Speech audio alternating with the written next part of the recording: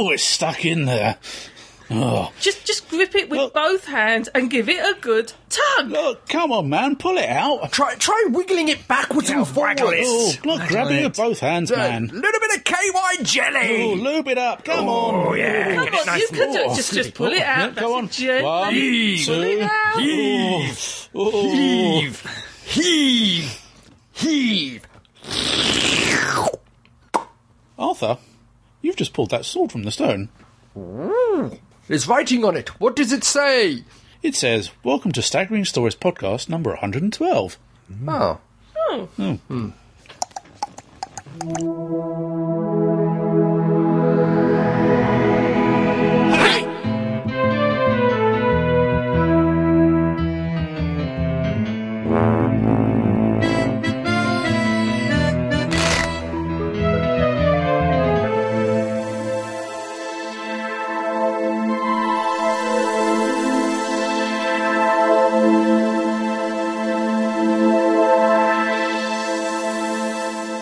Hello, and welcome to this, another one in our inestimable series of Staggering Stories podcast. I'm Crumbly. I'm Adam. I'm here. I think that's Jean. Yes. I'm Keith, but unfortunately we have no fake Keith. She's doing a bit for democracy. She is. She's yes. attending meetings and writing copious amounts of forms. She may still turn up. She might Yeah, do. she She might, might yes. suddenly coalesce on the chair. See? Again. We both He had started, it dry clean not so long ago. we both started laughing when she did that, and you were most peeved. I know. But there we go. Anyway, without further ado, it's larger, bigger and scarier than the American budget deficit. It's the news with El Presidente.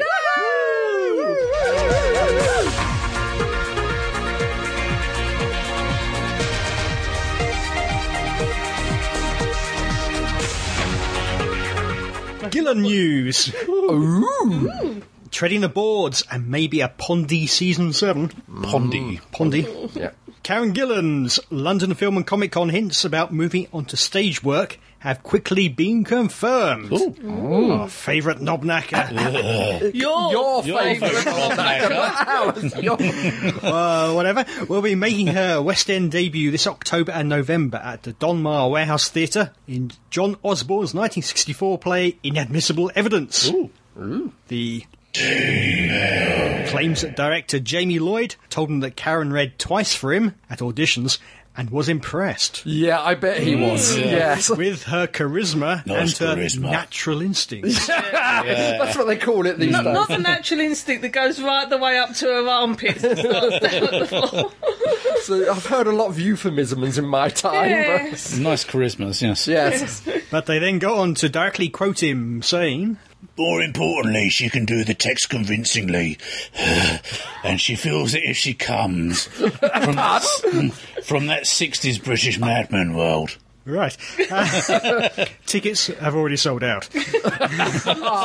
How many have you got? No, I didn't get to it in time. Oh, It's a shame. Very quickly. It's a very small theatre. Yeah. Yeah. Very quickly. But there's more Gillen news. more? At the recent San Diego Comic Con, our favourite corridor haunter claimed that she'll be back for Doctor Who next year. Of course, some of us remember Billy Piper saying she'll be back for season 3, so we can't be sure. Yeah.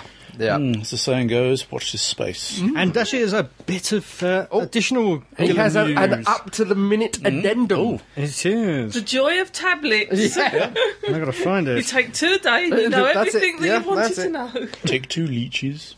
Karen Gillan will be starring in a Scottish indie film called Indie. Not Another Happy Ending, Oh. which is being done by Synchronicity Films, apparently. So it's a cheerful story then. It's an indie comedy at that, apparently. Indie comedy. Indie I think comedy. indie being independent. It is in this indie, case. not Indiana You know, Jones. for someone who's going to be in the next season, she does seem to be doing an awful lot outside. Doctor Yeah, Who. moment. quite. Production is set for end of 2011, beginning of 2012. And given how they're splitting Yeah. next season yeah. over 2012, 2013, Yeah. it's not impossible, but Yeah. Yeah. Okay. I don't know. But one to look out for. Well, yeah. Well, one for you to look out for. Yeah, and still no word about her other film, No. Romeo and Brittany. She Yeah. declined to talk about it at Yes. the Film and Comic Con. I think it's been delayed. Yes. But, she looked to her agent in the crowd and said, I can't really talk about that. Yeah, yeah. Yeah. As you can see, these sort of chopping motions that right. Yeah. are making. Enough yeah. said. Yeah. Yeah. I wonder if some of it's also because they are married on the story, how much is round Arthur Derville's options, because if he gets something and decides to pull out, it's then a bit awkward for Amy to stay there. Because smirking in the corner I'm there. ignoring him on the basis he'll go away. I didn't miss it. I ignored it. But because the characters are married, you've either got to divorce them or something. They are... Kill Rory? Yeah, you've either got to kill one off or they both got to leave at the same time. So they He's might... lost in time. Yeah, they might just be, waiting until they know what his Could be, commitments are. Maybe. Doctor Who, new adventure game named and dated. Ooh. The BBC have now officially announced the next computer game for Doctor Who, the Adventure Games, called The Gunpowder Plot. This new game will be released on its own rather than part of a series of 4 new games. To make up for this, they will be given the game greater depth as the press release reveals. The Gunpowder Plot will be the most advanced of the adventure games so far. Gamers will be able to play the Doctor, Amy and Rory, exploring the immersive environments of this historic period. The adventure will feature multilinear gameplay, even more sophisticated puzzles and a complex lighting system specifically designed to recreate the atmosphere of 17th century London. And for the very first time, the introduction of portal technology will enable gamers to experience for themselves that the TARDIS really is bigger on the inside. I think we're portals, eh? Yeah. Portals, yes. Expect to see that for free UK download towards the end of October, just in time for the 5th of November. There are no firm details on international availability just yet. So it sounds like it isn't just taking the name, the Gunpowder Plot, they're actually setting it around the Gunpowder Oh, it certainly Plot. seems Yeah, that so way. I'm Yeah. just wondering, from the way that is presented, is it actually going to be a historical rather than Yeah. a pseudo-historical? Because that's Well, it. Because I thought with the no. title, maybe it's just a case of they're using the title and it's Yeah. going to be a. But then when it's in the 17th century, yeah. that's got Gwydio Fawkes and Having looked at the actual site, they have Picture. prototype Yeah. There, yeah, Guy yeah. Fawkes Yeah. illustrations up. Yeah, I'm sure there will be monsters involved or Yeah. aliens or something. It won't be a pure historical Yeah. like we used to have back in the Hartnell days. Oh, I've just had a vision of what was it? A story set historically with the Great Fire of London. Invitation. Yes. Yes. That wasn't a true historical either, was it? But No, Pseudo. precisely. Pseudo-historical. yeah. Torchwood. Stars don't see it as a continuing series. Torchwood Miracle Days US co-production company Stars apparently see Torchwood as an event series rather than an automatically ongoing one. Stars CEO Chris Albrecht explained. Torchwood is not one of those shows we went into thinking about a yearly return. It's about Russell T Davies. He has a lot of things on his plate. If Torchwood is not at the top of his list, this will affect the future of Torchwood. Given Russell T has previously suggested he wanted to move out to sci-fi for a while, does this suggest curtains for the series, or can he persuade Stars to let others take it over? Well, what have the ratings been for Torchwood in the States? Pretty good. This is cable companies, cable. Yeah. It's all over channel. the place. It's somewhere in the region of, I think, 1.5 million or so per episode, which is pretty high up Yeah. for them. I'm not sure. Okay, you had season 1 of Torchwood, which were okay. I quite enjoyed Season them. 1 and 2, yeah. Season 1 and 2. I'm not sure Children of now if it will run as a series, because Children No. of Earth was an event. Yeah, it was an event. This Yeah. one was an event. Kind of. And I think it actually works as better as sort of like encapsulated stories rather than a series. Yes. So maybe not run as a series, but in another 18 months or Yeah. so, have another Yeah. Yeah. one-off thing. But you've also got the added thing about it has to have Captain Jack. I don't think I if it was agree, Torchwood without him, and Yeah. Oh, no, it wouldn't survive. there's only so long you're going to be able to use John Barrowman unless he starts having some serious makeup.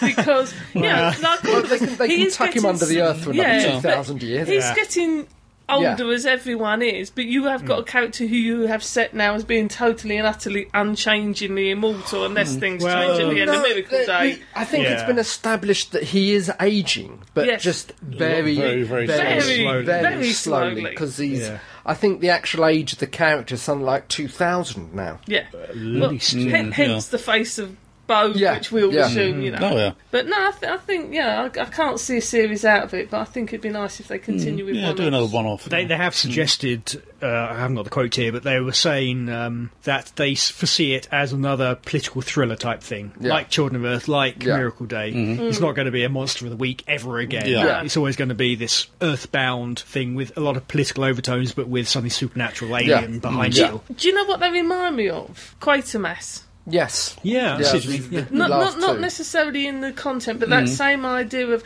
a series, but the series that are set around one event. Yeah. And you've got Real this character world, in there. With something triggering it. So there's that similarity. You wouldn't have a series of Quatermass, but the 4 films worked very well as a series. So it's a similar kind of I can see that happen.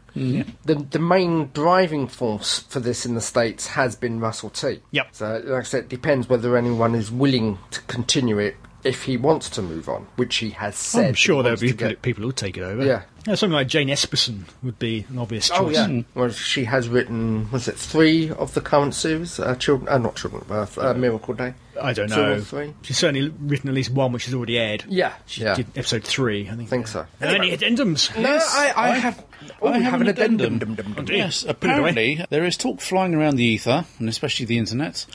Exactly. That a film version of John Christopher's Tripod trilogy is going to be made. Take my cap off to that. Please. Yeah.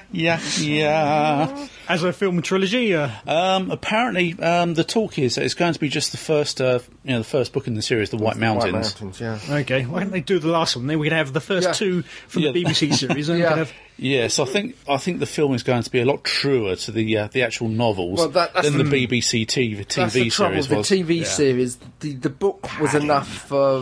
good grief, it was padded out. Yeah. 2 episodes, and they padded it out to a 13-episode series. I've never read the books, I've only ever seen the series, and the series was enjoyable, but... Yeah, there was a lot of that. They put a hell of a lot of stuff in and stuff that wasn't in the actual novels. The Black Guards, the pseudo-military force that used to go around making sure that people were capped, they were not featured in the novels. Oh, right. Plus the concept of the AI units in the Master's cities, the Cognosks. They weren't in the novels at all. They were padded out. Like I said, the original books would have been quite comfortable to a mini-series, a 3-episode, 4-episode mini-series. Well, 10 episodes tops for the 3 books. But that's the rumour going round at the moment. That would be very interesting. I mean, the original BBC TV series, that was set in 2084, as befits when it was released. But I think the actual movie is just going to be specified sometime in the future. Yeah. In America, I'm sure. Yes, probably. Watch this space, I think. Yes. We've all been watching television, haven't we, children? Yes. Yes, we've been watching Captain Jack. Yes. You disgusting little... Yes, we have been watching Captain Jack. A lot of Captain Jack. Yes. Well, actually, no, not a lot of Captain Jack, a lot of the bartender. Well, no, there was a lot of Captain Jack as well. There was a very artistically stripped piece of material. Artistically draped bedsheet, yes. Torchwood then, eh? Yeah, he was keeping his thighs warm up towards the top. Yeah.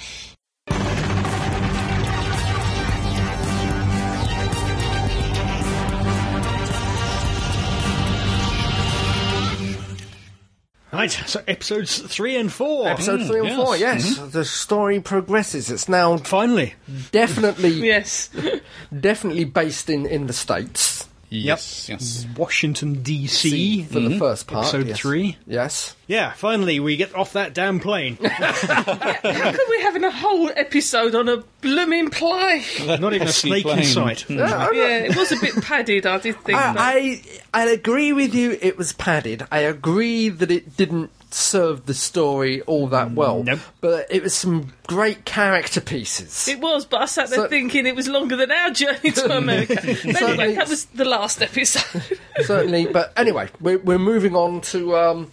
Yeah. Well, I've said before in the last episode, podcast 111, I said I was quite disappointed with Torchwood Miracle Day so far. And these 2 episodes, 3 and 4, have really turned it around for me. Right. Really turned it around. I'm much happier with it. I'm quite looking forward to episode 5, which is meant to be quite dark. Yeah, I think episode 5 is quoted that major things... plot advances happen. Yeah. But basically, to recap where we are, Torchwood is now in the States. Yep. They have found out that certainly a medical corporation seems to be behind the... maybe not in behind, but has been given a heads up that something's coming down the pipe. FICOR. Yeah, FICOR. FICOR, because they have... stockpiled loads and loads of what? Antibiotics? Painkillers. Painkillers, mainly. Painkillers, that's it. Yeah. With Captain Jack's little line about it's bigger on the inside. Yeah, I don't know how we're meant to take that. Was it, was it that it looks bigger on the inside or actually was? I think it was a little tongue-in-cheek and it looks bigger. I think it was meant to be a joke, but I'm not sure they won't come back to it and say, actually, it really is bigger on the inside. Yeah. It's certainly been pointed to us that there is alien involvement in the immortality, but we're not specified how or who. No. There is talk in one of these 2 episodes of the government secretly talking about it being aliens. Yeah. But not in public. Yeah. For obvious reasons. Well, I'm like you. The first 2 episodes, I sat there thinking, I've got to stick with it because I was aware that they were padding to bring people up to speed in America and that. The first episode, second episode. Yeah, well. And this one, I've only seen the 3rd episode so far, not the 4th one. It's drawn me much more into the story. You've got this mysterious organisation behind it all who only phone and have that triangle symbol. Yes. Which more of them. Kind of made a bit of slightly of Deathly Hallows kind of stuff. I've just seen Harry Potter. I can see where you're coming from. The thing with Oswald, I'm not sure what's going on there. Either they are using him as a figurehead or there is somehow he is more involved than just being the figurehead. With Oswald, I think it's 6 of one, half a dozen of the other. They are using him as a figurehead. Oh, good grief, yeah. But he's also stepping up to the plate. He's a man who can think in changing circumstances and adapt rapidly to those changing circumstances. Well, he's got a very feral cunning to him. Yes. I think there's also, it's woven around him a lot more than that in a much more fundamental way. And there was, towards the end of episode 3, the bit where Jack is watching his speech on the internet, there was something about the way Jack is looking at what he's saying and the sudden reaction to go and find him and get this on audio tape. It's almost like he is seeing something beyond the obvious in what's going on there. Whether that's alien-y, spacey type stuff, I'm not sure. But I think the thing with Captain Jack is that he sees himself in Oswald to an extent, because Jack is a child killer. Yes. Yeah. He sees Oswald Dane saying he feels forgiven, but Captain Jack doesn't believe that because he never feels forgiven himself. Well, He's never forgiven himself maybe what he's he did. looking for absolution. Could be. Yeah, but there again, okay, you say they're both child killers, but for different reasons. Oh, completely different, Yeah. one for Shame pleasure, Keith the isn't other one in. to save the to universe. save the world, yeah. Yeah. Well, that's it. We're harking back to Children of Earth, Yep. where even in the first couple of episodes, Jack wanted to get his hands on his grandson. Within the first 2 episodes, Dirty old man. doesn't matter how it ended up, and circumstances forced him. He still wanted to use the child to experiment on to find out what was going on. Really? Yeah. I don't remember. Yeah, but Yeah. I think with this Oswald Danes, okay, he's very much a Hannibal Lecter killer. Yeah. I mean, he's very much a sociopath. Something dark lurking underneath. Slimy. But there again, he is also a very skilled orator as well. Oh yeah. Well, as I think is it the 4th episode or the 3rd episode where he walks into the hospital? 4th episode. 4th episode. Yeah. We shall come back to that then. I also like the fact that although you've got the CIA who are thoroughly trained, our CIA agent and the sort of like, I can't remember her name, but the girl that basically Hester who worked on the analytic stuff, Esther You've got Chorlchwood, who are actually a bit more practical because they've had more field work, shall we say. And actually keeping the contact lenses for and personal that kind of use. I wonder what kind of home movies she's been making. Well, let's not go there.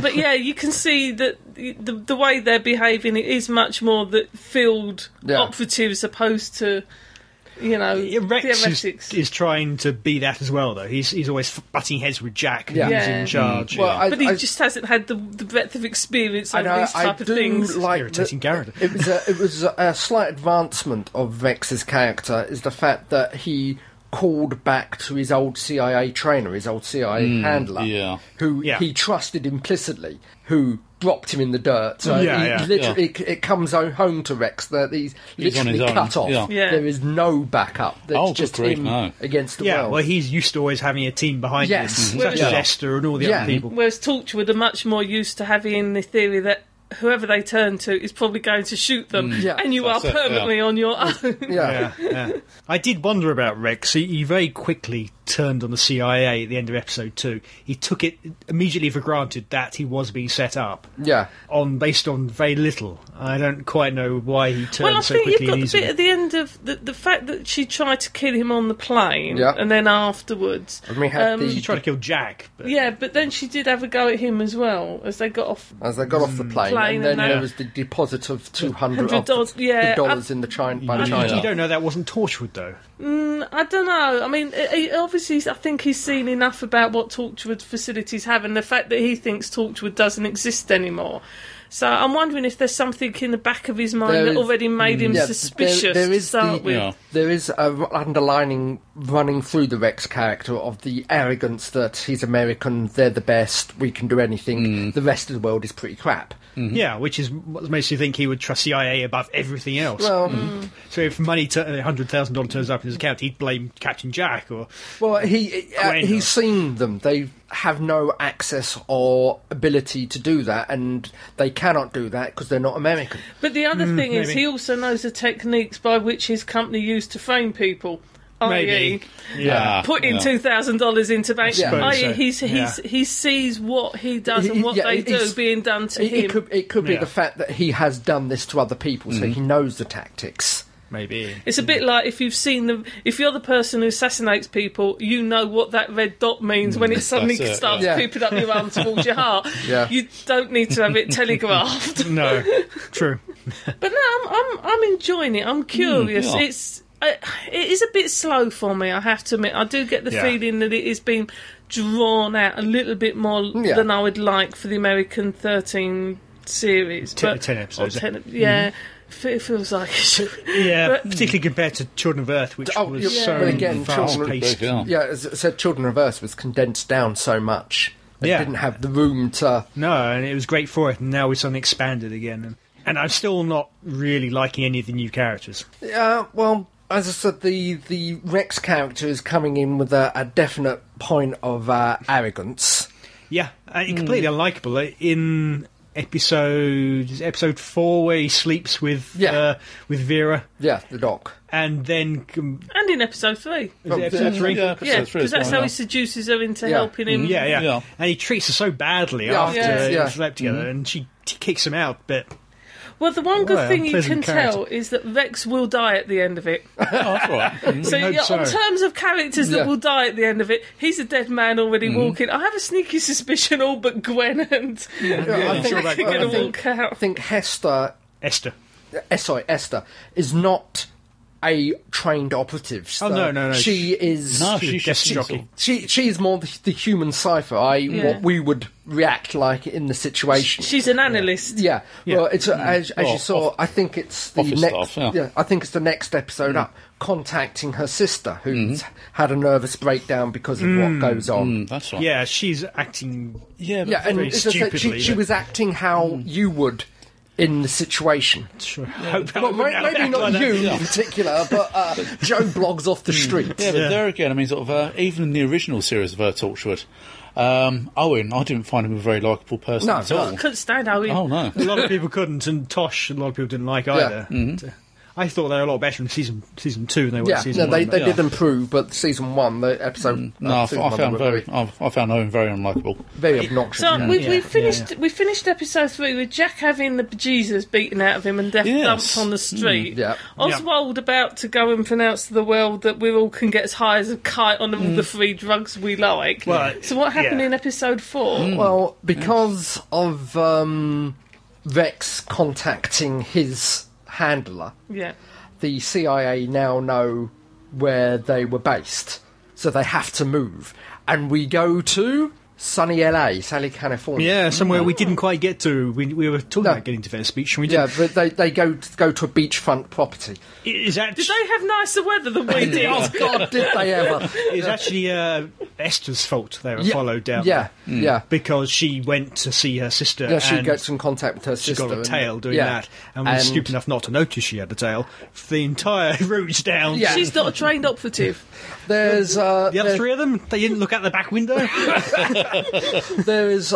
They have to get hold of a secure computer installation. Yeah. I did like the way they got about it. Certainly, I liked Gwen's bad American accent. Oh, yeah. But what more I liked was her reaction afterwards. Yeah. She's been wonderful stuff with her. She talks with this a twang to her voice. And as they're walking away, Jack turns to her and says, "You are never doing that again." And she's like, "I'm mortified. I'm just so mortified."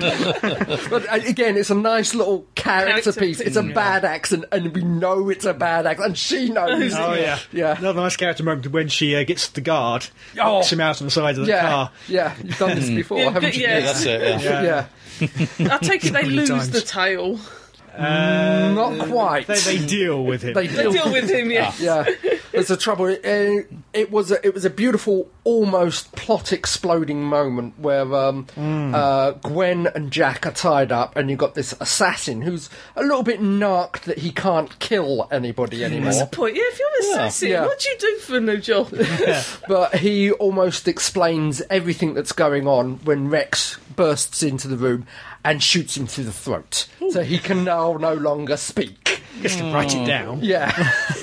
But no, it does advance the plot slightly a bit more because it's... Yeah, we get some names. Yeah, we definitely get more names. Particularly the families. Yeah. Whatever that means. We Families. don't know yet. The families. And it's somebody, some people, something that Jack has met in his past. Yeah, this is something, again, back to Jack's. I was going to say, because obviously somehow Jack's involved in this, in the fact that Jack suddenly becomes mortal at the same point everyone else becomes immortal. And the 3 episodes I've seen so far, the only bit to that was his cut and bruise. Yeah. And the fact that him and Gwen haven't questioned why the switch has happened a bit more. How does this work? So it just seems a bit like that's the elephant in the room. Yeah, the only thing that has been remotely touched upon by Jack, and that was morphic fields. Yeah. Yes. The rest of us are immortal because he's was immortal, but it doesn't explain why he's switched. Yeah, because I'm kind of surprised he hasn't used his teleport device to go off-world, see if his mortality or immortality follows him, and then come back to see if it's isolated to Earth or if it's actually affected him. Yeah, but if you say it's somebody from Jack's past... Yeah. So, I mean, they know he's immortal, so... Yeah. Well, it may be before he's immortal. We don't know when he was a time agent. Well, possibly, yeah. There again, so we've still got to explain those missing 2 years of his. Yeah, maybe it'll finally explain that. I suspect it's been entirely forgotten, but... Probably, but... Who knows? Yeah. So, again, the trouble I've had with these last 2 episodes, for me, is they just... Like Adam was saying, the first 2, they sort of blurred into one for me, and it's difficult to pick up. Yeah, it's difficult to pick up main points, but it's still something in there dragging me back. However, if it was a brand new show where I didn't know anything was going on, I'm not entirely 100% sure I would be dragged back. Yeah, I have to say, because there's stuff going on, and I only tend to catch the last half to 3/4. I'm not missing big bits of the plot for that. No, you're probably not. But there was a bit we were saying earlier on, though, wasn't it, about how it's cut differently in England to America? Yes. Now, there's difference in America. In episode 3, there is a scene where Jack meets a gentleman in a bar who likes his coat. Does it go from them in the bar exchanging a drink and then them in bed? Or is there a scene in the middle? Because over here there's a scene in the middle. There is a scene in the middle. Yes. But we have a sneaky suspicion that may get cut from the American market. Yeah. No, it's... the Americans have had more of that than we have had. We've had the cut version. I am surprised. Yeah. Apparently there was a scene where it was switching between the two couples. Yeah. And you saw buttocks going, and you could hardly tell who you're looking at. You couldn't tell whose buttocks. They were just buttocks. I like the arm actions going back. Up and down. Yeah, but there again, I mean, I would imagine, sort of, right, due apologies to our listeners in the southern states. The scenes with Rex and the Doctor, I mean, I'm sure there'll be howls of outrage from certain quarters of miscegenation. Okay.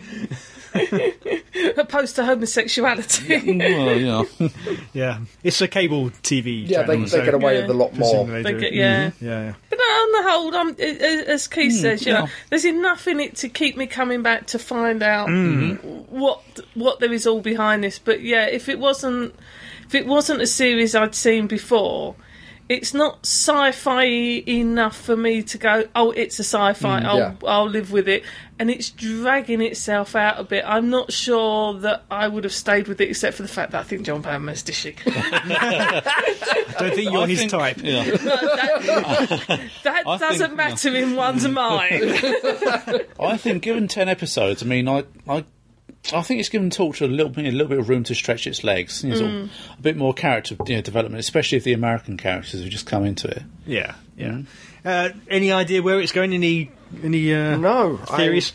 We didn't mention at all the concentration camps. Yeah, the medical camps, the holdover camps, overflow hospitals, which apparently had been planned for in advance before it all happened. This whole FICOR thing. At least a year in advance. There's this new thread that this is not a sudden shock. No, this is some sort of mass experiment. I'm wondering if, with the Children of Earth, you had that revelation that we found out why Jack let those kids loose back in 1950, whatever it was because the aliens had already contacted the government on the QT and. I wonder if there's that similar kind of thing behind, but not necessarily through a government. But, they've gone through a corporation or something like that, and we find that that's why they know in advance. And there's a more sinister, almost a Quatermass sort of harvest element towards it, but towards the end. I'm thinking, I don't know why, I'm probably way off, but my current guesstimate is that the families referred to something like vampires, some ancient life forms which feeding off humans. Put all the sick humans into these overflow camps, these concentration camps. Then you can feed on them. Nobody cares. Nobody looks at these people who are discarded in these camps. That was a thread with the Dead is Dead. Yeah, the whole Dead in you already mentioned Dead is Dead. Yeah, so that harvesting type. Yeah, didn't even mention or get into that, but it's something like. A white supremacist and Nazi, they're different enough from us, so we can't include them as human. Yeah. So basically there's something else, so they're expendable. Yeah. Soon the families will arise. Yes. Overall, enjoyable, sticking with it. Very much so, definitely getting much better. Yep.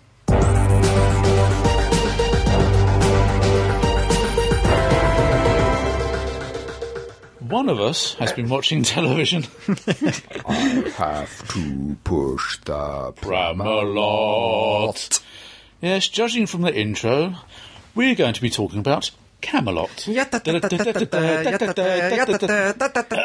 think he said Camelot, not Spamalot. Sorry.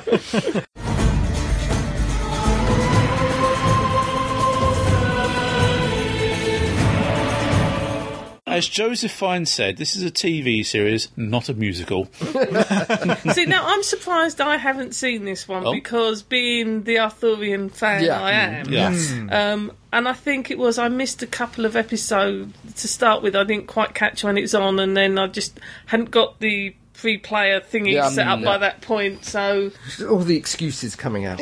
I knew nothing about it. I caught the first episode. I got to admit, like a lot of stuff, I caught the first episode, but there wasn't quite it didn't sit right with me. Not enough boobies. Not enough boobies, yeah, not enough boobies. You'd be surprised, actually. It didn't... Is it realistic and rugged, and is it American accents? No, it's English accents. It was filmed in Ireland, so I mean, it's pretty much along the same lines as the Tudors. Okay. But, I mean, it's not quite the bonk. That bad? It's not quite the bonk fest as the Tudors was. So Yeah, I mean, well, what can we say? You can't really explain the story because it's the King Arthur story in the Camelot. Well, which version? I was going to say which version. There are a few tweaks to it. Well, we do have a magical Merlin. yeah, mate. I'd say it's a lot more, I would say, historically accurate. I mean, it's not the romanticised version of the Arthurian legends. From watching it, I can gather, I mean, the timeline is, I'd say, about a couple of hundred years after the Romans left Britain. So. Yep. Okay. It's not as historically... Please tell me Lancelot is not in it. No, it's not in it. Thank you. It is an accurate version. I'm sure it would have turned out if they'd got season Yes, 2. she's the boldest and most expensive of the knights, yes. So have you got the sort of like the pagan Merlin aspect to it? well, the magic? There is a very strong pagan element to it. It's a very interesting sort of retelling of the Arthurian legend, because Merlin, as opposed to the John Barrowman film Excalibur, I mean, where this Merlin is not a wise and friendly mentor. He is a very hard taskmaster. He's literally sort of thrust greatness upon Arthur and said, right, this is your kingdom, get on with it. Well, because he would have been an elder druid, so his job would have been to appoint, to help appoint the king. And I wouldn't have called this one a druid. No, he's got very short hair. He's got only a sort of little wispy beard. Yeah. we don't have a description on what they look like. While the Romans were killing them, they didn't say, oh, by the way, only go after the guys in long hair, long beard, and white robes. You're missing what I understand. Admittedly, this is stereotypical, but you have a stereotypical image of a druid. This Merlin is not a stereotypical image of a druid. He's more of a stereotypical image of any other thug or knight. There is nothing particularly to separate him from the other members of the cast. Well, he definitely has an arcane knowledge to him. Yeah, the same as what's her face? Morgana? Yeah, Morgan. Yeah. Thank you. Who just does seem to use magic a lot more and seems to be slipping through from a 12-year-old child to a 20-year-old That's woman. the thing. I mean, with yes, I suppose it's magic they practice. I mean, it's not something they do lightly. I mean, it's like an addiction, as you've said previously with other TV programs. I think it was with Being Human, Mitchell. Yeah. It's an addiction. The more they use it, the more they come to rely upon it. And the more it takes, the more is taken out of them. Morgan, she's thrown herself body and soul into the dark practices. Whereas Merlin, he knows the folly of using his powers too much. And is Morgan and Arthur half brother and sister? Yes, they're half brother and half sister. Yeah. And is there Which half? on their dad's side. Is there an adversary? Because that's the thing. A lot of the stories are about the relationship between them, and Lancelot comes in because they're much more the romanticised versions. Yeah. Obviously, there is no mention of in the original, Arthur was basically the nastiest warlord out of the lot, which is how he became the king. And you had his wise council, etc. And they were knights, and they went and did knightly things. Is there an adversary in this? What's the premise of the story other than following them in the castle? It's more the relationship and the animosity between Morgan and Arthur. Is she rising up armies or forces against she's him? mustering her own forces. She was next in line to the throne. At that point, Merlin pushed Arthur forward. Yeah, I mean, she's bristling at the fact that Merlin sort of sided more with Arthur than with her, even though sort of Merlin was I would say the court magician at Uther Pendragon's court. So it's a power play between them. That's it, essentially. Is Mordred in it? Mordred, no. So not yet. Not yet. Is Mordred likely to be in it, and is Mordred likely to be in it in the way that Mordred should be in it? This is the question. That's a very good question. For listeners that don't know this, Morgaine and Arthur are Mordred's parents, even though Morgaine and Arthur are brother and sister. Or half brother and sister. Yeah, there's a bit of the old ding ding ding ding. Yeah, I mean, not at the moment. Not at the moment. That's the same. I mean, sort of on the surface, she's all sweetness and light. Oh, please welcome me. Sort of, please come to Castle Pendragon. I mean, sort of basically, she puts a glamour on him so she can see through his eyes, and she realises that Guinevere, even though she's married to Arthur's champion, Leontes, there is a very strong attraction between sort of them two. Yes, and basically, sort of Guinevere, she hoodwinked Leontes on their wedding night into saying she was a virgin when her and Arthur did it on the beach a couple of hours before. Okay. So Guinevere isn't married to Arthur in this one yet? No, she's married to Arthur's champion. Yeah. We also have the subject of multiple swords of power that seems to be lying around 10 a penny. But if you go for the Wayland Smithy bit, there are more than one swords of power. To claim his right from the throne, he pulled the Sword of Mercury, is it? Or Mars? The Sword of Mars. That's it. It was embedded halfway up a waterfall. Yeah, he pulled the sword from that stone rather than Excalibur. There was also Excalibur. Merlin went to see the leading swordsmith in Arthur's kingdom, for him to make a sword worthy of Arthur. But the thing was, a disagreement arose, and the swordsmith's daughter, Excalibur, she ran off holding the sword. She ran into a lake, and Merlin he was so desperate to get hold of the sword, he caused the waters of the lake to freeze, her to fall out, and her to be frozen with her arms clutching the sword, frozen above the ice. Nice touch. So of course he went back to Camelot, which, by the way, is an old Roman fortress. It's overgrown, then they're just tidying up at the moment. So saying, "I got you a sword. It's the Lady of the Lake." Honest. Yeah. Has he made the scabbard to the sword? No. Another bit of plot for later on. We're spoilers. These are spoilers if you don't read the book. Spoiler music. La la la la la la. And for anyone that hasn't seen Battlefield who sat there going, but why is the scabbard worth 10 of the sword? Which I seem to remember as a conversation I had in a pub once explaining why. I mean, okay, there's the overriding story arc of the animosity, one-sided animosity harboured by Morgan towards Arthur. If I remember rightly, seems to be provoked by things in the darkness. Well, that's certainly the emphasis you got in the first episode. Yeah, there was one scene where she was declaimed as a witch, and she was chained to a post until she learnt the error of her ways. She called up a mist, and basically she called up some sort of, some evil spirit. Disembodied, vague in the form of a black wolf. How many episodes is this? I think it's 10 episodes. It is 10 episodes. 10 episodes, So how far we are into it? I think it's about number 6 or 7. Something like that. Okay. I know I've missed a lot. Apart from Joseph Fiennes, I mean, the cast is very much a cast of unknowns. Yeah. Eva Green. Well, Eva Green, who plays Guinevere. Yeah. She was it a Bond girl?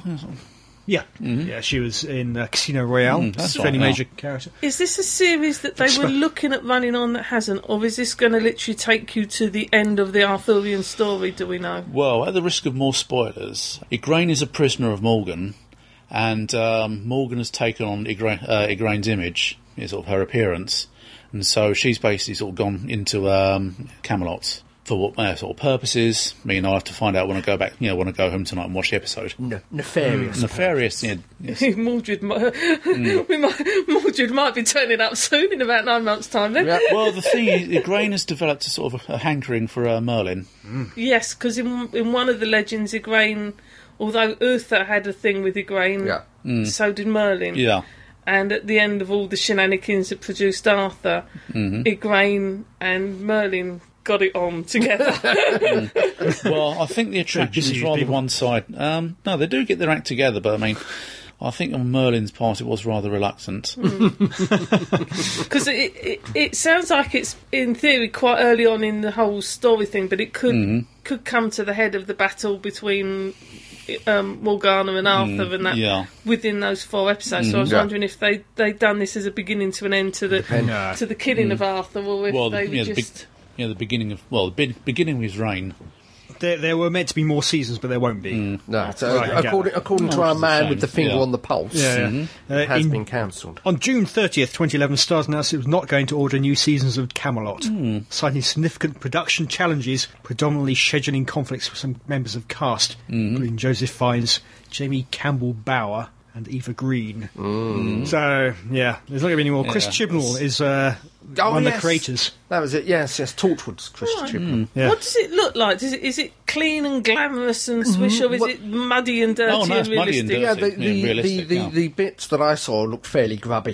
Because I must admit... No, in a good way, Robin Hood not a mucky way, though. I can know how your mind works, Mr. Purcell. Yeah, the BBC's new Robin Hood was almost squeaky clean in comparison to Robin in the Hood, which was a bit Robin more and his Merry Men, they look like a boy band. As I said, Camelot is a tumbled down, ruined Roman fort that is slowly being cleared away and tidied up. So Carry on if you believe the.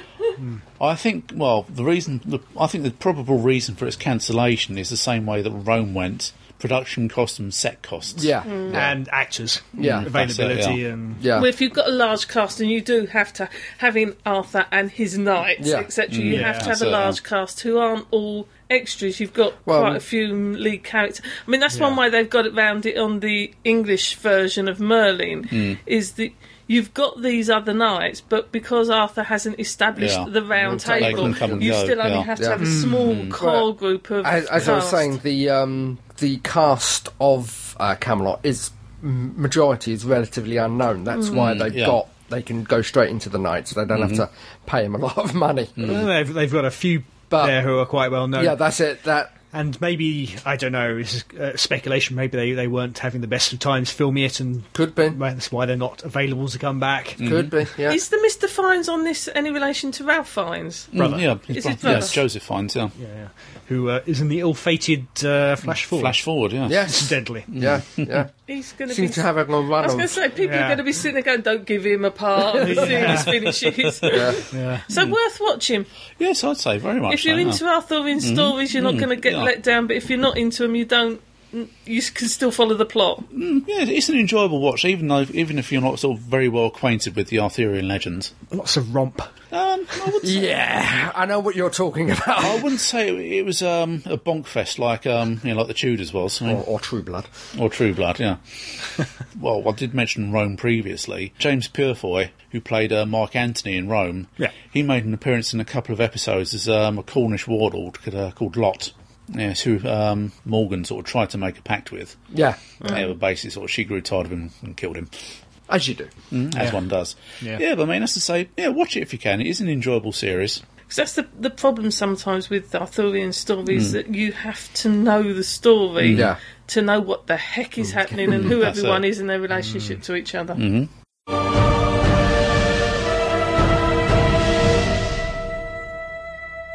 Right, you lovely people, you've been sending letters to us, and emails, and other things, and threatening letters. Please don't send us the other thing. The postman complained. Yes. At least it isn't hate mail. He said an awful job trying to get it through the letterbox. It's all squidgy and sort of running down the side. And Adam's had a new carpet as well. No, exactly. You would think. Well, I have one here from Adrian. Hello, Adrian. Hello, team. Just wanted to share some stuff from San Diego. Oh, Comic-Con, eh? Yep. Couldn't get into the Torchwood or Doctor Who panels, so no Eve M, Matt S or Karen G. But I did see a TV guide panel on new supernatural shows with John Barrowman and Mark Shepherd. Oh. Hey, so that's not Torchwood, and it's among many others from other shows like Secret Circle, The River, True Blood, Teen Wolf, and Grimm. Yes. I've only ever heard of two of those. I'm looking forward to Grimm. John was, of course, very John. That's the only way to describe it, He sang Happy Birthday, firstly as Marilyn Monroe, to a male fan in cosplay as Captain Jack, and then he walked into the audience and made out with the fan. Someone was either very happy or very disturbed. He then said into the mic to the fan, "Please don't have herpes." Oh God, the man's lost it.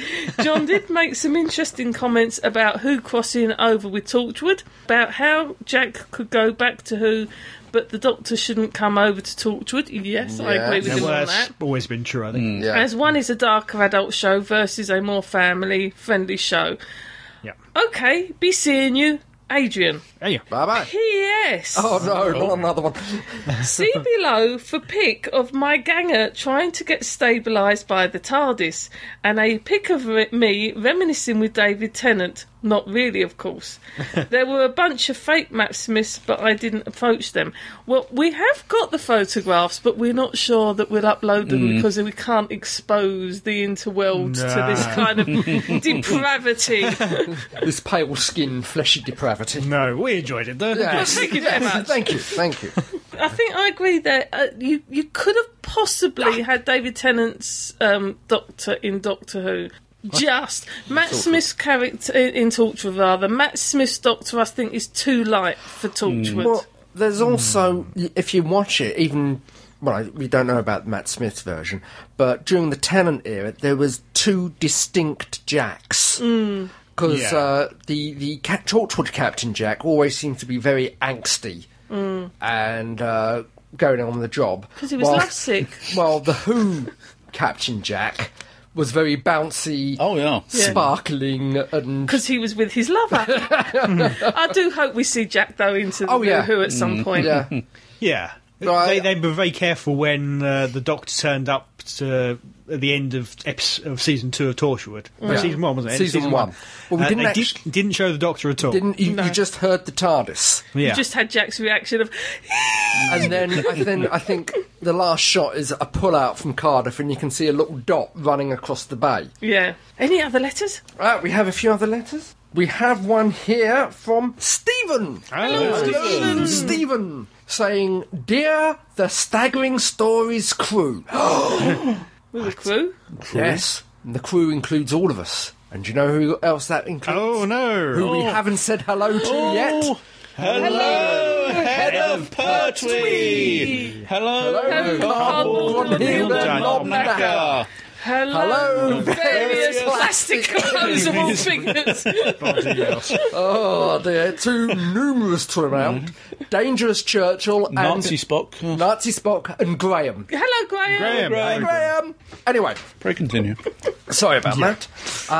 I write to you with a review of the 1996 novel of the TV show Neverwhere, which you reviewed a while back. Yeah, not that long ago. I'm currently going through a Neil Gaiman phase, so I have just finished it. Neverwhere starts as all of the best novels start, with a Scottish man, Richard Mayhew. It's a pretty typical character, and rather suffers, I feel, from main character syndrome, a condition in which the principal character possesses only a few character traits, loyalty, nobility, etc., just enough to get you on their side, but no more. As a result, Richard plays the part as an observer for the most of the parts of the book, finding things happening to him rather than because of him, and therefore we find out that the supporting characters are far more compelling. De Carabas is wise, wonderful. Hunter is mysterious and awesome, and that's not to mention the terrifying double act of Krupp and Vandemar. Brilliant. For those interested, the other characters who suffer from main character syndrome is Frodo Baggins, Harry Potter, Luke Skywalker, the whole of the Twilight Bunch, Will Turner.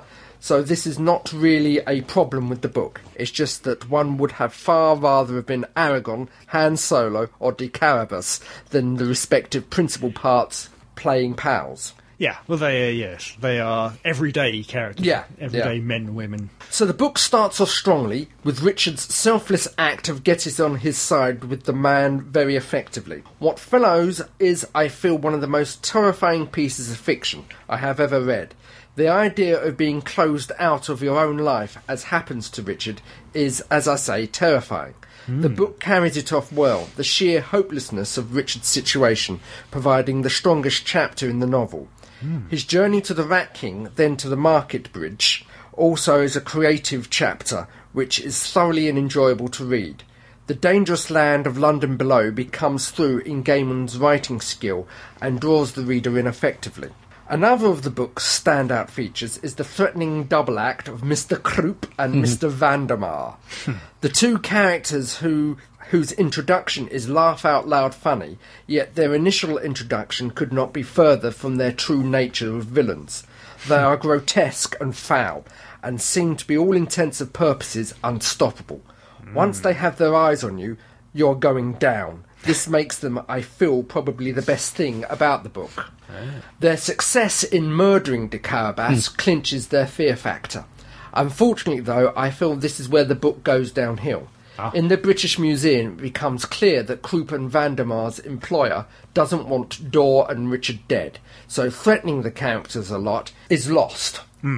What's more, the twist where Hunter is the traitor can be seen from a mile off, and the mystery of the key-shaped object in Matthew's pocket was kind of predictably a key. However, it's not just the twists that spoil the excellent setup a little, but the fact that everything seems so easy. The battle with the great beast, I cite in particular. It takes Richard literally a paragraph to defeat this terrible monster, which had been built up for the best part of the book. All this said, however, I would still say that Netherware is worth borrowing from the library. The character's strong, and it's worth it for the chapter where Mayhew is removed from his own life. However, I would also say that if you want to read a Neil Gaiman book for the first time, you should go for American Gods. A work of genius, a modern classic. Well, that's all, folks. I had fun writing this review, so I might do one for American Gods and Anasazi Boys. When I get the chance, if that's all right. Yeah, that'd be great. Go ahead. Please go on. From Stephen. There you go. P.S. It's all very exciting to see you all at Comic-Con. Who knows, I might even pluck up the courage to make eye contact with someone other than Adam next time. It's nice to actually hear a review of the book when we've just reviewed the series, because I haven't read the book, I've only seen the series. And so it sounds like they did quite well with the series, and that they, kept the main parts of the characters there. The series came first, didn't it? The series was it was written as a series and then span off into a book. A bit like Hitchhikers. I've got to, having read American Gods, I've got to agree with him that is a very, very good book, and shares some, not all, but some of the themes from Neverwhere. It's a semi-sequel, not a direct sequel, but a semi-sequel. And Anasazi Boys is a direct sequel from American Gods. But yeah, they're both very enjoyable and both very good reads. We have one here from Dawn. Hello, Dawn! Hello, team. And assorted oddities, including HOP, Cardboard Amy, etc., etc. Yeah. Thing is, are they the team and we're the assorted oddities? I think we're the assorted oddities. From sunny Birmingham. Birmingham. Probably was sunny today. Yeah. Near my brother. I'm a long-time listener of your podcast, but I think my first ever feedback. Thank you. Always good to hear from you. Why did I wait so long? I just wanted to drop you a line to say I love your show. And you always make me laugh out loud. Good. Even when I'm listening in public. Oh dear. At the bus stop. Or on the bus itself. Oh dear. Laughing to yourself on the bus. You can get space on the chairs then. I'm going to say it's a very good way of getting a seat. The number of times I had to cover my mouth to hide my grin and prevent folk from wondering who the loony is.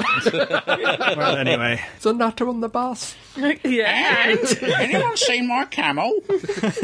Great news that Who will be back on August 27th. According to the current news from Comic-Con anyway. I thought they'd make us wait longer, but then again, they've got to fit Merlin in before Christmas too. Are they? I thought that was going to be next year. I don't know. No, they keep trailer in it. So, do they? Yeah. Oh, okay. And the trailer for the rest of the season is great. Oh, yes. Although, was that River I spotted wearing an eye patch? It's Adam. It's Adam who's reading it out, and he's a spoilerphobe, so you can't mention that. I haven't seen any of the trailers yet. No, I've entirely avoided them. Can't wait to see what that's all about. There's probably some joke about them all wearing eye patches. It could be, It could be an Inferno-style alternative universe. At the time of writing, I've only seen 2 episodes of Torchwood Miracle Day, and I'm still not sure about it. It's just too American. Stick with and it. I know that's a bit of a stupid thing to say, but it is. I continue to watch. I've heard that episode 3 is amazing, so we'll see. And now I have a 30-second recommendation. Oh, right. Ready, steady, go! The novels Rivers of London and Moon Over Soho by Ben Aronovich. I read Rivers of London earlier this year and have just finished Moon Over Soho, and I absolutely love them. They tell the story of a young PC serving in the Met who gets himself involved in an unusual case one night while on patrol. He then finds out about a hidden department within the Met, which consists of one senior officer who deals with cases involving supernatural magical elements. He also finds out that he has a talent for magic himself and is transferred to this department to become one of the first apprentice wizards for many, many years. The stories themselves are involving and unusual. They are told from the point of view of PC Peter Grant and melds the magical with the modern world in a delightful and funny way. I definitely recommend you reading them, and I can't wait for the further ventures of PC Grant. 43.7 seconds. Not too bad. Yeah, no, I have read these both myself, and I've heard the audiobooks about yeah, them. the first one, Rivers Over London, I read in the States earlier this year, and the second one I pounced on as soon as it popped out. Both very good. First one better than second, I think. But both yeah, very good. yeah. Second one certainly has its moments. So. Yeah. I have the first one on borrow from Keith at the moment. I've read the first chapter and enjoying it. It is very good. Can I make recommendation then to both Dawn and our last contributor to read Electric Blue Angels by Kate Griffin? You need to get hold of the Matthew Swift trilogy at the moment of books, which are, again, same line, very enjoyable. It's The Madness of Angels, The Midnight Mare, and The Neon Court. And they are such good, easy reads. Yeah, they're books that cry out to you to pick you up and finish them. Same kind of genre as well. Yeah, definitely the same genre. Also set in London. We shall have to do a recommendation. We will do a proper review maybe at some point. Proper recommendation. Anyway, Dawn continues. Sorry, Dawn. Well, that's all for now. Thanks for the show. It's always a highlight when a new one is released. Thanks, Dawn. That's okay. Don't leave it so long next time, Dawn. Yes. Come back to us again some point. She always does. This is the first time we've heard from her. And it was pleasurable. Wonderful. First time was this. Please excuse El Presidente. We have another one here from Adrian from America. Hello, Adrian from America. Again. Again, He yes. says, "Dear team, my fracking iPhone. Why the heck did it send the photo sideways? This is Apple. That's not how it looks when I sent them. Grr. I will resend, but they are for you all, not the website. Shame. But, okay. Please do not thank infect my pasty puffy self on the international scene." No, I forgot to say that the guy from Bedlam was on the panel too, and Grim looks scary and great. Yes, no, Grim, eh? I've heard of Grim. It is, as far as I can see, it's a police procedural programme Right. set in grim fairy tales. Oh. Right. Okay. You know, where magic and dwarves and whatever Yeah. are real, but they're also trying to follow up on murders and robberies. Modern day, or is this... I think it's modern day. I think it's with at least 2 Battlestar Galactica people, maybe 3. I can't remember the names of this. But from what I've read of this, it sounds quirky, so I'm keeping an eye open for it. One character is a descendant of the Grimm family and finds out that all his family's fairy tales were actually criminal profiles and also dire warnings. Very cool. Along with Will, the many Matt Smiths and one David Tennant at SDCC, I finally saw a cute chica as a Matt Smith doctor walking around. Not sure how to react to that, though. The Smiths are okay. Panic on the streets of London. Sorry. Not that Smith. Oh, sorry. Okay. But the Tennant guy was eerily spot on. Sorry. I'm going to flick something, Captain. Haircut, I'm so miserable. Sorry. I'm going to say we'll all be slashing our wrists if you carry on singing Smith songs. No. Not the hairs, not my legs. Ow. I'm wearing shorts and he's pulling the hairs on my legs. You're afflicting your knees on other people. It shouldn't be allowed. At least he's wearing long shorts from this position.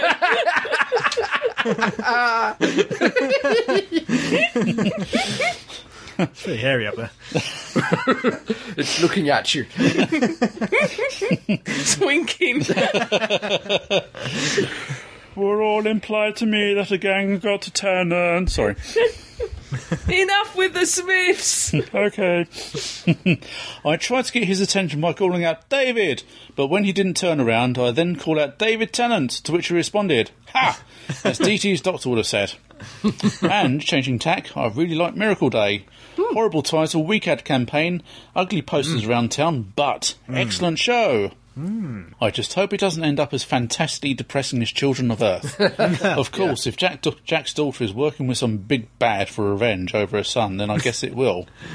John B. did say at Comic-Con that the new current series is going to be even darker than Sea of E. No! Church of England? Yeah. Okay. By the way, what's with the Antichrist, Anti-Torture triangle logo of the secret bad guys? Back to the C of E. An upside-down round Christian cross or the letter T both make a triangle if you trace around it. Or maybe it's just those gosh darn Freemasons or the overused Illuminati. Oh, and again. Now you've all got to experience what we did with the stupid American holiday delaying Doctor Who. You had to wait for Torchwood and had to try to avoid spoilers, like did. Who's crying? As long as it aired, it's fair game. Now, eh? Actually, we're okay. Yeah. We'll say now, but we're okay. Say no more. Shh. Just imagine if someone from the UA and had tweeted or emailed you that Jack can die now a week before you could have even pirated it. Kind of puts the River of Revelation on the other foot now, doesn't it? Moving on, you are still made of awesome. Oh, thank you. Thank you. Actually, we could sim for America. We're all right. Thank you very much. Quiet. If I'm ever in the UK, I'll buy you all a pint. Thank you. Oh, yeah. Thank you. Just one for you all to share. Haha. Just kidding. I'll spring a pint for each. Be seeing you. Adam from America. Thank you, Adam. Thank you, Adam. Yes. Adrian. Yes. Adrian. Thank you, Adrian. Thank you. My apologies. Well, I have a letter here from Daniel. Oh, hello, Daniel. Hello, Daniel. Hello, Staggering Stories team. Not from Stargate. No. No. So, time has passed since I last wrote back when I was 10. Wow. Lots has changed since 2009. A couple Yes, years it older. has. Yeah, We've all got older. Got less hair. I have seen Children of Earth. I'm in the process of watching Miracle Day. Tried fish custard, and it actually tasty. Yummy. It's not too bad. It's not great. Yeah, except for it was cheese sauce and something else. No, wasn't he it? had fish custard. Yeah, fish custard. Lots of stuff has happened, but the most important thing is I've become 12! Yay! Damned, I hate high school. Why does everyone hate Torchwood? It was work of genius. But I digress. Sorry, you could digest, but we digressed. Yesterday, I can't remember what happened. I'm like that. I can't remember what happened yesterday. Yesterday, I can't remember what happened. I think a silent was with me, but I have no idea. And if you think you are a Doctor Who fan, answer me this. Okay. What time did Doctor Who start? When? Well, it actually started at 5:25 on the 23rd of November, but then was repeated the following week because the first episode was delayed from its 5 o'clock start because some sod assassinated JFK, and the news broke in America on 22nd and in England 23rd, and it delayed the 5. Sorry. Didn't they show 2 episodes that Saturday, the second Saturday? They actually did the live transmission a second time, a repeat of a live transmission. So it depends on when you're saying what time did Doctor Who start, which Doctor Who. I'll tell you next email. Okay. I'm going to be on tender hooks until then. I loved Torchwood Miracle Day. I think that the BBC working with Stars America was a great idea and made a great series so far. Keep up the good work, BBC. Anyways, I need to go and steal some TARDIS from Daniel. What? I don't know. P.S. Yes? This first bit's for Keith, so bear with me a second. Okay. Oof. What's my lemon voice? I don't know. Okay. The first PS is potato. In Keith's lemon voice, please. Potato. We then have this annoying habit that some of our writers seem to have developed. Multiple. PPS. Have you ever heard of Chameleon Circuit? Yep. They do Doctor Who fan music. Yes, I have heard of them, yeah. Trock. Yes. Never heard of them. Rock. Never heard of them. No, I have heard, yeah. Downloadable on YouTube or anything? Yeah, there's only on YouTube some of their stuff, and I think their tracks are MP3s you can download from their so website. if we YouTube Chameleon Circuit, other than lots of TARDISes, we will get them. Yeah, definitely. Eventually. PPPS. I got my TARDIS. Hey! Daniel. Really? A real one? Oh, you come over and see us. He's Hey, going to hello. nip back. Thank you, Daniel. Thank you, I'm yes. dying to Thank find you, out Daniel. what time Doctor Who started because it depends on what Doctor Who episode you... Anyway. Rose, what time did Rose start? What time did Rose start? Don't know. 7 o'clock? Something like that. Yeah, something like that, yeah. Off the top of my head, I really couldn't So, tell you. I think it was about 7 o'clock. Yeah. 6:45. Who knows? Potato. Who cares? Potato. Right, we have one here from Sarah. Hello, Sarah! Greetings, staggering storytellers and various inanimate sidekicks. Been a while since I last wrote. Hope you are all well. Yep. Yes. First I thought I'd wait to write you in because I knew you'd get lots of feedback after Good Man Goes to War. And then that pesky real life kept getting in the way again. Yeah. Darn it. Does that a lot to me. I was quite lucky with the finale, and I got to watch it live in a cinema at my old university. Ooh! I've never watched Doctor Who with such a large group of people before, and it was brilliant. I can imagine it would be, yes. The atmosphere was fun and tense. When Amy was giving her big speech at the beginning and said, "And this man is your father," almost the whole theatre gasped, thinking it was the Doctor. But no, it was the ever-awesome Roman Rory. Yay! Then the next day I watched it again with friends, and one actually punched the air at the Doctor's reveal. I'm really looking forward to the new series, especially since the alleged August 27th start date means that an episode of Doctor Who will be airing on my birthday. Oh! Congratulations. I'm probably too old to find that exciting, but I can't help it. No. You're never too old to find something like that exciting. Well, sorry I didn't run into you guys at London Film and Comic Con, but the place was so crowded I was not really surprised. Heaving. Maybe next time. I did have a good time, though, on both days, and got some nice convention swag. And Mark Shepard's autograph. Oh. I was even in costume on Sunday as San from Princess Mononoke. Princess Mononoke. Ah, okay. What's that? It's if it's what I think it is, it's the Studio Ghibli animation film. Oh, okay. Absolutely brilliant. If you want to know about Teia's religion, watch Princess Mononoke. Ooh, okay. I'll keep it short and sweet, and we'll leave you with this link to a very adorable fan song about the episode The Doctor's Wife, sung by a young fan with a ukulele. We'll put the link up, the YouTube link. She also has a cute song about Rory. Keep on staggering, Sarah. With no PS's. No. Thank you, Sarah. I'm Sarah. going to the Great British Beer Festival on Thursday this week. I think I will keep on staggering.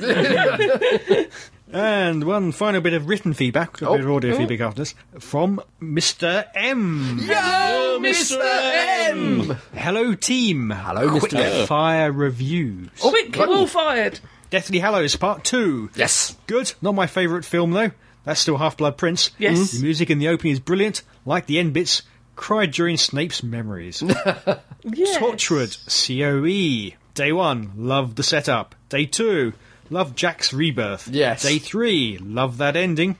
Which one was the ending of episode 3? Wasn't that we got blown up? No. That was episode 2, was it? Yeah. Episode 3? Episode 1, I episode can't 2. remember. Episode 4, hate that Yanto's dead. Yeah. Oh. Day 5, hate Jack. Yeah.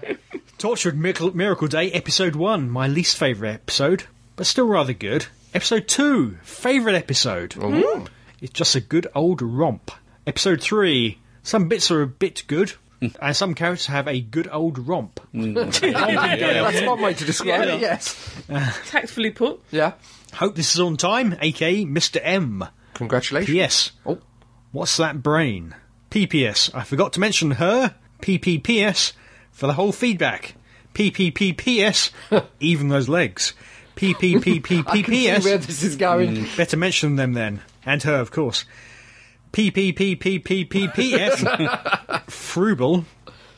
P.P.P.P.P.P.P.P.S. He's marking them off with his pen. Karen Gillan and those lovely, unbelievably sexy legs. Do you get the feeling Mr. M is taking the pee? I think he could just be a tad. You know. Yeah. Thank you for that. Thank you. Thank you. Thank you again, Yes. Mr. M.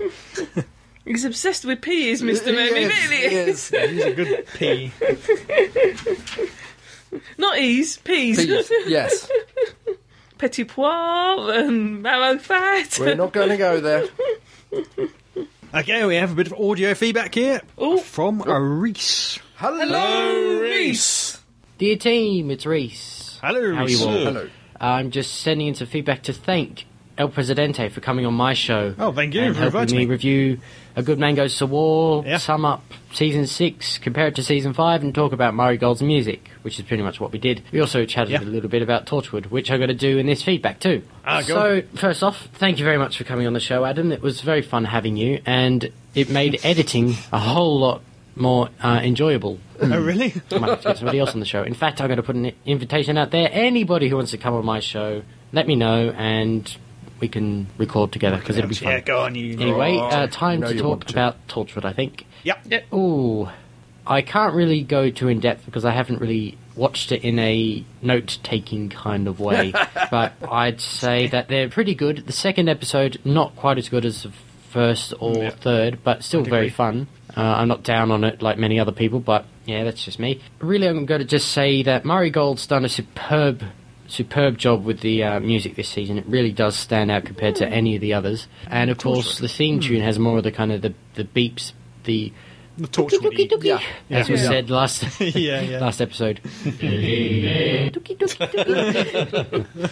But yeah, I think he's done an excellent job with the music, and also the actors are all living up to the roles they should be playing. I think that, of course, Bill Pullman is just brilliant. He's just freaky to watch, scary sometimes, but also quite compelling in his performance, quite intriguing to watch too. Also, I think Eve Miles has really not lifted her game, just added another really interesting strand to how she's portraying Gwen, and I think that her being a mother gives her this strong independence or determination in whatever she's doing, especially when you see how strong she's fighting and how well she's playing. Tried to cure Jack when he's poisoned. That was excellently done. I think that she is certainly keeping up high standards she actually had in Children of Earth, if not being better. Also, I think John Barrowman's come on in leaps and bounds. I think he kind of leaped for Children of Earth and bounded for the first few episodes of Miracle Day that we've seen. Somewhere. I was kind of thinking he's dropped the persona he had in The Empty Child and The Doctor Dancers, because he seemed to be that fun, flirty, look at me, I'm Captain Jack, blah, blah, blah, blah, blah kind of character in the first 2 seasons of Torchwood, but also in that, and he did kind of make it a tiny bit cheesy, really. But I think he's really changed his performance, and that scene between him and Bill Pullman, who I just said before, is fantastic, in episode 3, where he's pointing the gun at him and realising that they've both done the same thing, killing a child, but Oswald Danes did it for a completely different reason than Jack. That was really, really brilliant, and I do think he's found another part of the character, or he's realised he's probably going to have to tone it down, which he did in Children of Earth too, or the writing's kind of improving, but I think he's really found the character, and he's really, really good to watch. Speaking of the writing, I didn't really notice much of a difference between the writing style of episode 1 and episode 2, which is good. Episode 3 is a different kind of story, but the first 2 seemed like the same sort of story, and they did link together as most stories do, but I didn't notice a difference in the writing style, which will make it flow well. Like with Children of Earth, you didn't really notice a difference in the writing style either, but that's probably because RTD has so much power on the top and how the stories goes, and he certainly did with Children of Earth, but this is kind of the same. Not as hugely controlled, but still quite controlled, which is because it is kind of... I think it's going to be very serialised, which is something that a feedbacker to you brought up recently. Yeah. Different styles about Doctor Who. Speaking of which, seen a new trailer. God, it's exciting. It looks like this half of the season is going to be better than the first half. Also, no spoilers, but I called that river thing. You'll know which river thing I'm talking about. I think I'm not sure if El Presidente has seen it, so I won't go too in depth. But also, I think, there's this huge thing that I've got where people are saying this is going to be Doctor Who's darkest season yet. Why do people think that's instantly going to be good? I mean, the darkest story we've seen, I think, is The Empty Child and The Doctor Dances, or are. It's 2 episodes, Maybe, but I think there's some of the darkest. I don't know why people think darkest is instantly going to be good. It should just be fun, kind of hiding behind the sofa, kind of scary. Yeah, I don't know. But also, I am beginning to agree that unless the next half of the season picks up its game, Doctor Who is turning into quite a bit of a serial. Yeah. Not completely serialised, but really becoming too dependent on season arcs. I'm going to say I agree with Jean that whilst I think it's getting to the point where the season arc is going to affect the individual stories. I don't think we're there yet, but she certainly does. But I think I'm getting quite disappointed that, certainly with podcasts and things, it seems to be the shift has not gone from how this episode was written or how actors did in it or who the special guest star is. It's gone to how does this episode link in with the season arc. It should really be about the episode itself, not the season arc, and I'm kind of disappointed that whenever I listen to a podcast, really, there's this sudden excitement of, did you see how it linked in with the season arc? wow. That's why I always try and save that to the end. Middle. I don't concentrate on it straight away because really, I'm not all that interested. If there's a linking part to the story, fine. If there isn't, okay, I don't mind. I don't really care. But it's fun figuring it out and coming up with theories. But I hope there's something Adam and I discussed. I hope, seeing as there are more standalone episodes, I think, in the next half of the season, I hope it lifts its game, because to me the two-parters let us down the first half of the season, as you will have heard Adam and I discuss. But yeah, that's about it for now. Thank you for the wonderful podcast, and I'll send in some more feedback going a bit more in depth into Torchwood next time. Thanks for the show. See ya. Thank you. Thank you. I have to agree with him. If you think last season and the season before, the two episodes that majoritively came out the top were The Doctor's Wife and Vincent, which weren't the darkest stories. Oh, no. They were the better stories, most generally accredited as the better stories, but they certainly weren't the darkest or the most sinister or in-depth kind of style. And in fact, which would they be? The Doctor's Wife was almost light-hearted, even though it was a serious story. And whilst Vincent dealt with a very dark issue, it wasn't played as a dark story. So I have to agree with him. Just because something is dark and sinister doesn't make it good or interesting or captivating. Well, were there any dark episodes last year? I can't really think of any I'd immediately call dark, but you had the Pandorica being dragged into that. The one where they go from the TARDIS to the alternative reality where Rory ends up getting turned into a pile of sand. I suppose that was supposedly quite dark. I mean, it depends on what you consider. But it's quite jokey as well. I don't know. But there is this. I have to agree with Reese. There does seem to be this term for this will be our darkest season. What, you're going to turn the lights out? It's a power cut or something. Darkest hour. Yeah, well, they are touting the latter part of the season as his darkest hour. He's fallen so far. He will fall further than he has before. So we'll have to wait and see. With no lights. I've got to agree, it does make it difficult to take each episode on its own merits if it links too firmly or too much with the rest. Yeah, but then again, I love Babylon 5, and it's the better episodes of Babylon 5 were absolutely the arc episodes. Yeah, but Babylon 5 is a different kettle of fish, really, because the thing was set up as a 5-year arc.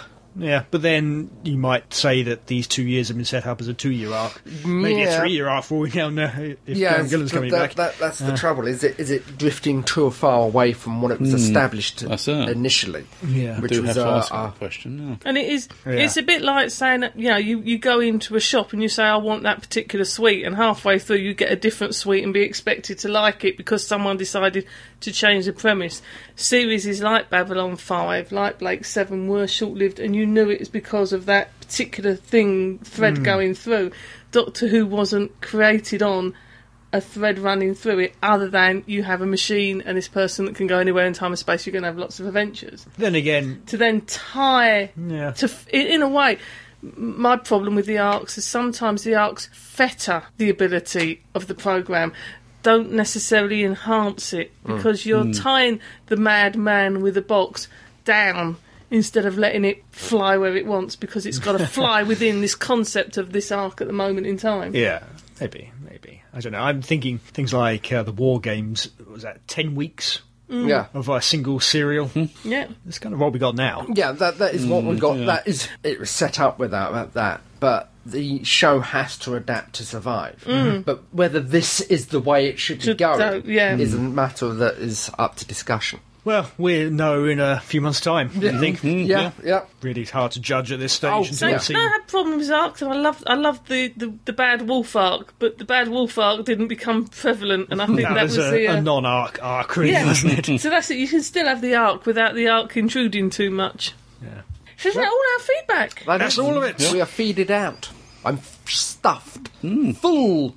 Everyone's saving themselves for the new Who, aren't you? Wafer Thin Mint.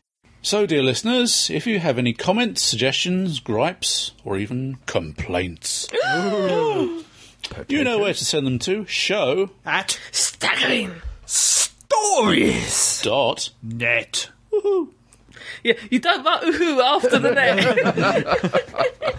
And so, dear listeners, that brings us to the end of another podcast. Aww. But never fear, dear listeners, in the next one there'll be more of the same, more fun, frivolity and jollity, more news and reviews, more who old and new. So until that cataclysmic combo comes colliding down upon us. What's the season? Yes. This is me, Crumbly, saying, be seeing you. Goodbye. Au revoir. Potato. Potato. Potato. Potato.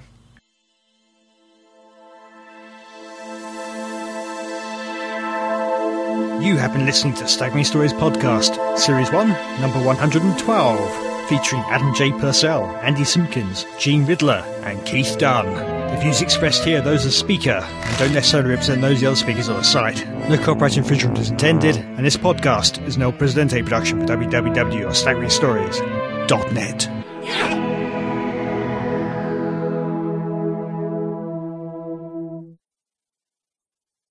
I've got to turn myself back on. He's got to turn himself on. Oh, Keith. Hit restart. Yeah. Right. Hang on. Booting up now. Boot it up. Can't sit down ever again, but she looked at me funny, ladies and gentlemen. But there again, she usually looks at me funny. Yeah, but that's usually before I hit you. Yeah. It's my lot in life. Pity me. It's all right, ladies and gentlemen. His wife has given me permission.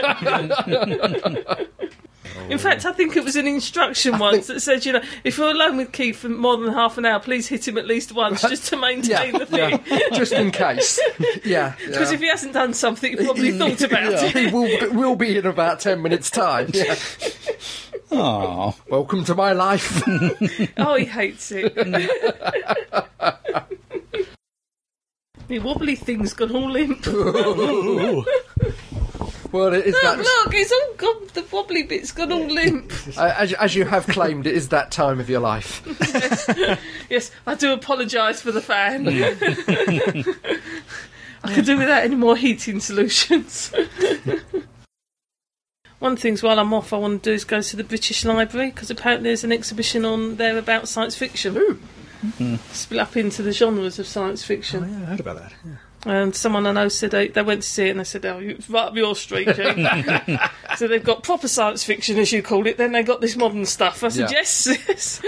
Well, there's two distinct genres now, science fiction and science fantasy. Yeah. Oh. But a lot of science fantasy gets put into the fiction element. Yeah. Well, science fantasy, that sort of covers more sword and sorcery, that does. Star Wars. Yeah. Space opera. Space opera is more hard science fiction. Well, no, not hard science fiction, sort of more sort of Star Wars and things like that. Yeah. Hard SF and space opera and... Yes. But there again, I mean, there are so many subcultures of science fiction anyway. Oh, yeah. Steampunk and... Cyberpunk. Anyway. Torchwood, yes. Torchwood. Ta-na-na-na-na. Torchwood. Torchwood. Ta-na-na-na-na. I can do episode 3, but I haven't seen episode 4. Neither have I. I'm going to have to cudgel my brain into episode 4. Okay. Because it's sort of blowing into one. I had that problem with episodes 3 and 4 as well. I've rewatched them the weekend to help split them up a bit. Yeah. For squalor and decadence, there's no place like Rome. And now, the prologue. I did that while I was in Pompeii. I had to. I found a street, and there was 4 streets that crossed, and there was a bit in the middle. And I thought, I've got to do it. So I sat on the wall a little bit and sat down, got myself comfortable, and went, and now, the prologue. And you could see about half a dozen English people who knew what was going on. I said, just out of homage, if I'm in Pompeii. Oh, we haven't done the quiz. Quiz? Oh, we'll have to mull over that. Should the quiz be come up with a quiz? Yeah. What's the quiz? A meta quiz. We'll be giving away a signed picture to any person who can guess Amy Pond's inside leg measurement to the nearest foot. On the proviso they can get me in there to do the measurements. Double check the figures. Yeah.